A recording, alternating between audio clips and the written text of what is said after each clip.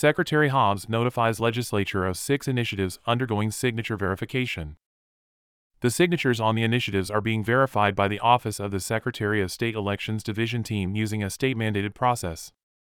Secretary of State Steve Hobbs sent official notification to the Legislature Monday that 6 initiatives to the Legislature have been granted provisional certification while signatures are verified.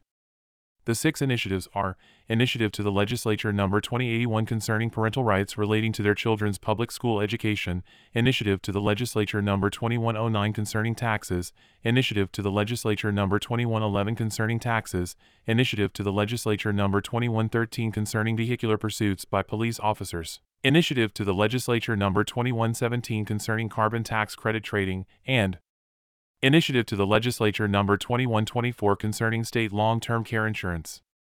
The signatures on the initiatives are being verified by the Office of the Secretary of State Elections Division team using a state-mandated process of examining a 3% random sample of submitted signatures. The statistics will be published on a dedicated page of the Office of the Secretary of State website.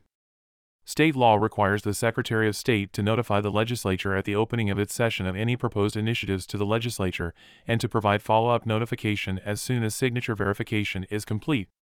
Many significant state laws have been adopted due to the initiative process since Washington became one of the first states to enact it in 1912, Secretary Hobbs said. My office's responsibility is to ensure it runs fairly, efficiently, and smoothly. If sufficient signatures are verified, the Legislature may approve an initiative or send it to voters. If an initiative is rejected by the Legislature, or the Legislature takes no action by the end of the legislative session on March 7, the Secretary of State will certify the initiative for the next general election. The Legislature may also pass an alternative proposal to accompany an initiative on the ballot.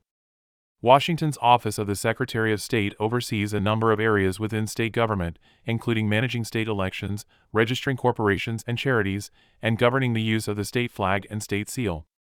The office also manages the state archives and the state library, documents extraordinary stories in Washington's history through Legacy Washington, oversees the combined fund drive for charitable giving by state employees, and administers the state's address confidentiality program to help protect survivors of crime.